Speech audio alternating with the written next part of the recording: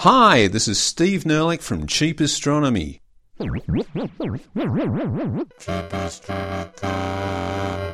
And this is Panspermia or Not. Okay, I should start by declaring myself to be a panspermia skeptic. I just can't see the point of it.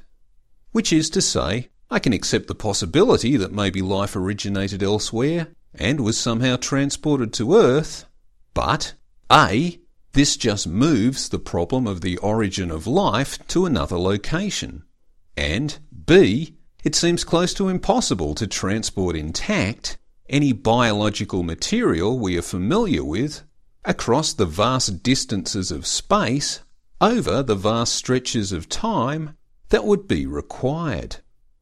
So, weighing up the odds of life occurring spontaneously on Earth versus panspermia, I'd put my money on life occurring spontaneously on Earth as the more likely scenario. But I will happily pay up if I'm wrong. After all, it is quite possible that we will be able to answer this question one way or the other in the not too distant future. But anyway, let's do the podcast. If panspermia works at all, this is how it might work.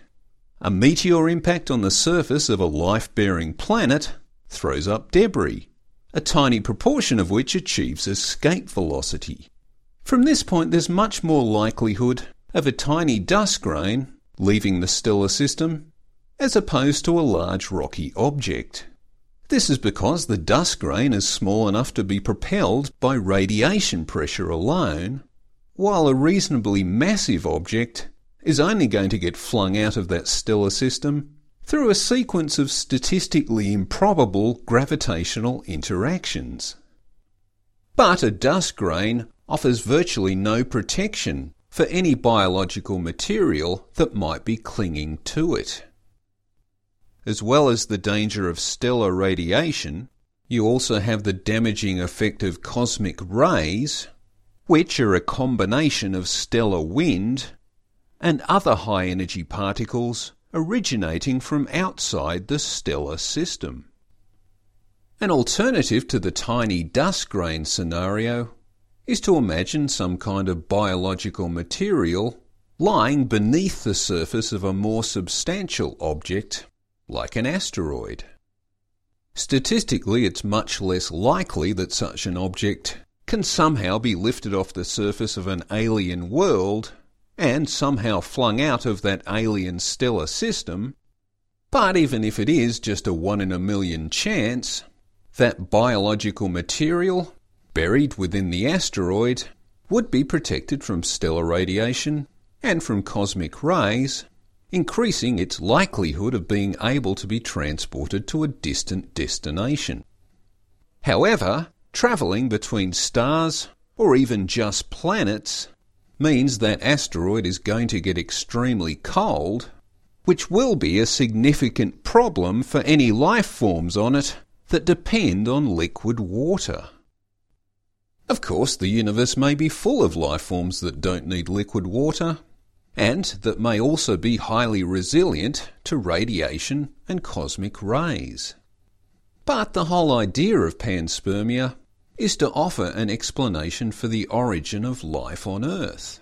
So once again, we're back to the point that it seems far more likely that life as we know it would arise within the liquid water environment that was already here on Earth, protected by a radiation and cosmic ray shield created by the atmosphere and the magnetosphere. So really the only reason you might have to appeal to panspermia as the origin of life on Earth is if you argue that there just wasn't enough time for it to happen on Earth, because it did have to happen somewhere. For Earth, the potential time frame for life to spontaneously arise is from the point when a relatively stable and non-molten environment was established, which is thought to be around 4.3 billion years ago, up until the time of the first evidence of life seen on Earth, which is about 3.8 billion years ago. So that's a time span of maybe 500 million years, which seems like a lot.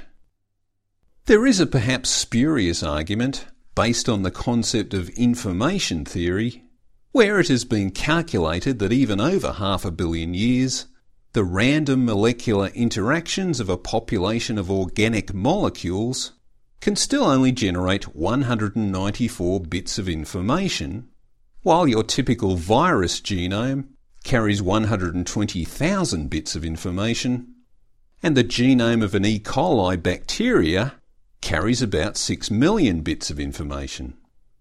A counter-argument to that line of thinking is that replication in a competitive environment with limited raw materials will always favour those chemical entities that are most efficient at replication. And this continues to be the case generation after generation, which means there is a point at which you can no longer consider that you are just dealing with an environment of random molecular interactions.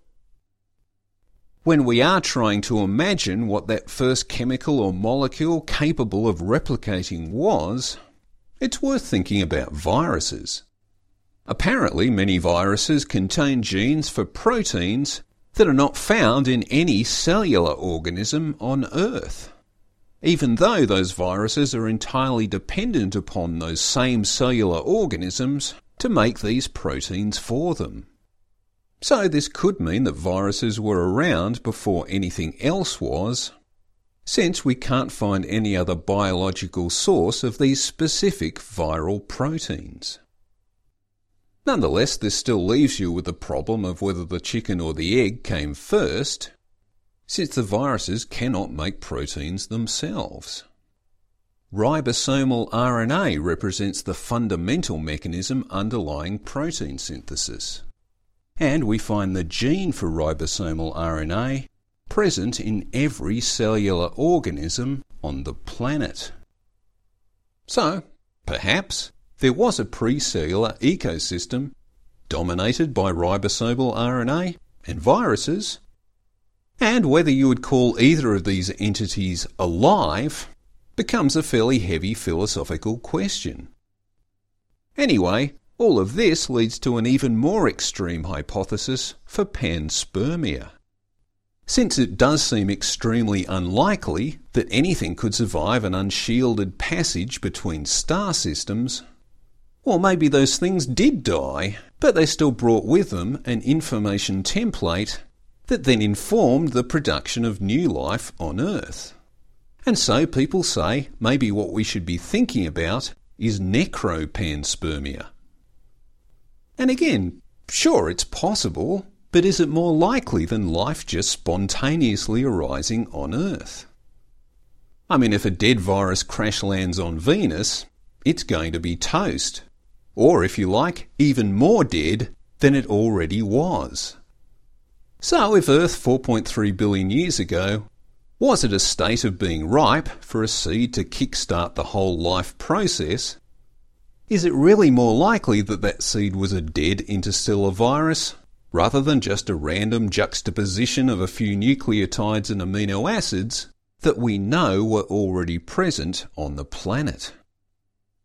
Either way, what's really special about life on Earth now is that you get things like Conan the bacterium. Conan, also known as Deinococcus radiodurans, is not only an extremophile bacterium, but a polyextremophile bacterium, able to endure extremes of cold, dehydration, vacuum, acid, and of course, radiation. Hit Deinococcus with a dose of 5,000 grays, which are units of ionising radiation, and nothing happens. A chest X-ray, or an Apollo mission, exposes you to about 1 milligray. A dose of 5,000 grays can introduce several hundred double-strand breaks into an average organism's DNA, which will kill a human outright. Deinococcus manages what it does through sustaining multiple copies of its DNA and can rapidly isolate and repair any breaks. As a demonstration of its nucleotidal fortitude, in 2003 a research team translated the song It's a Small World After All into a series of DNA segments 150 base pairs long, inserted these into Deinococcus's genome, and they were able to retrieve that information without any errors 100 bacterial generations later.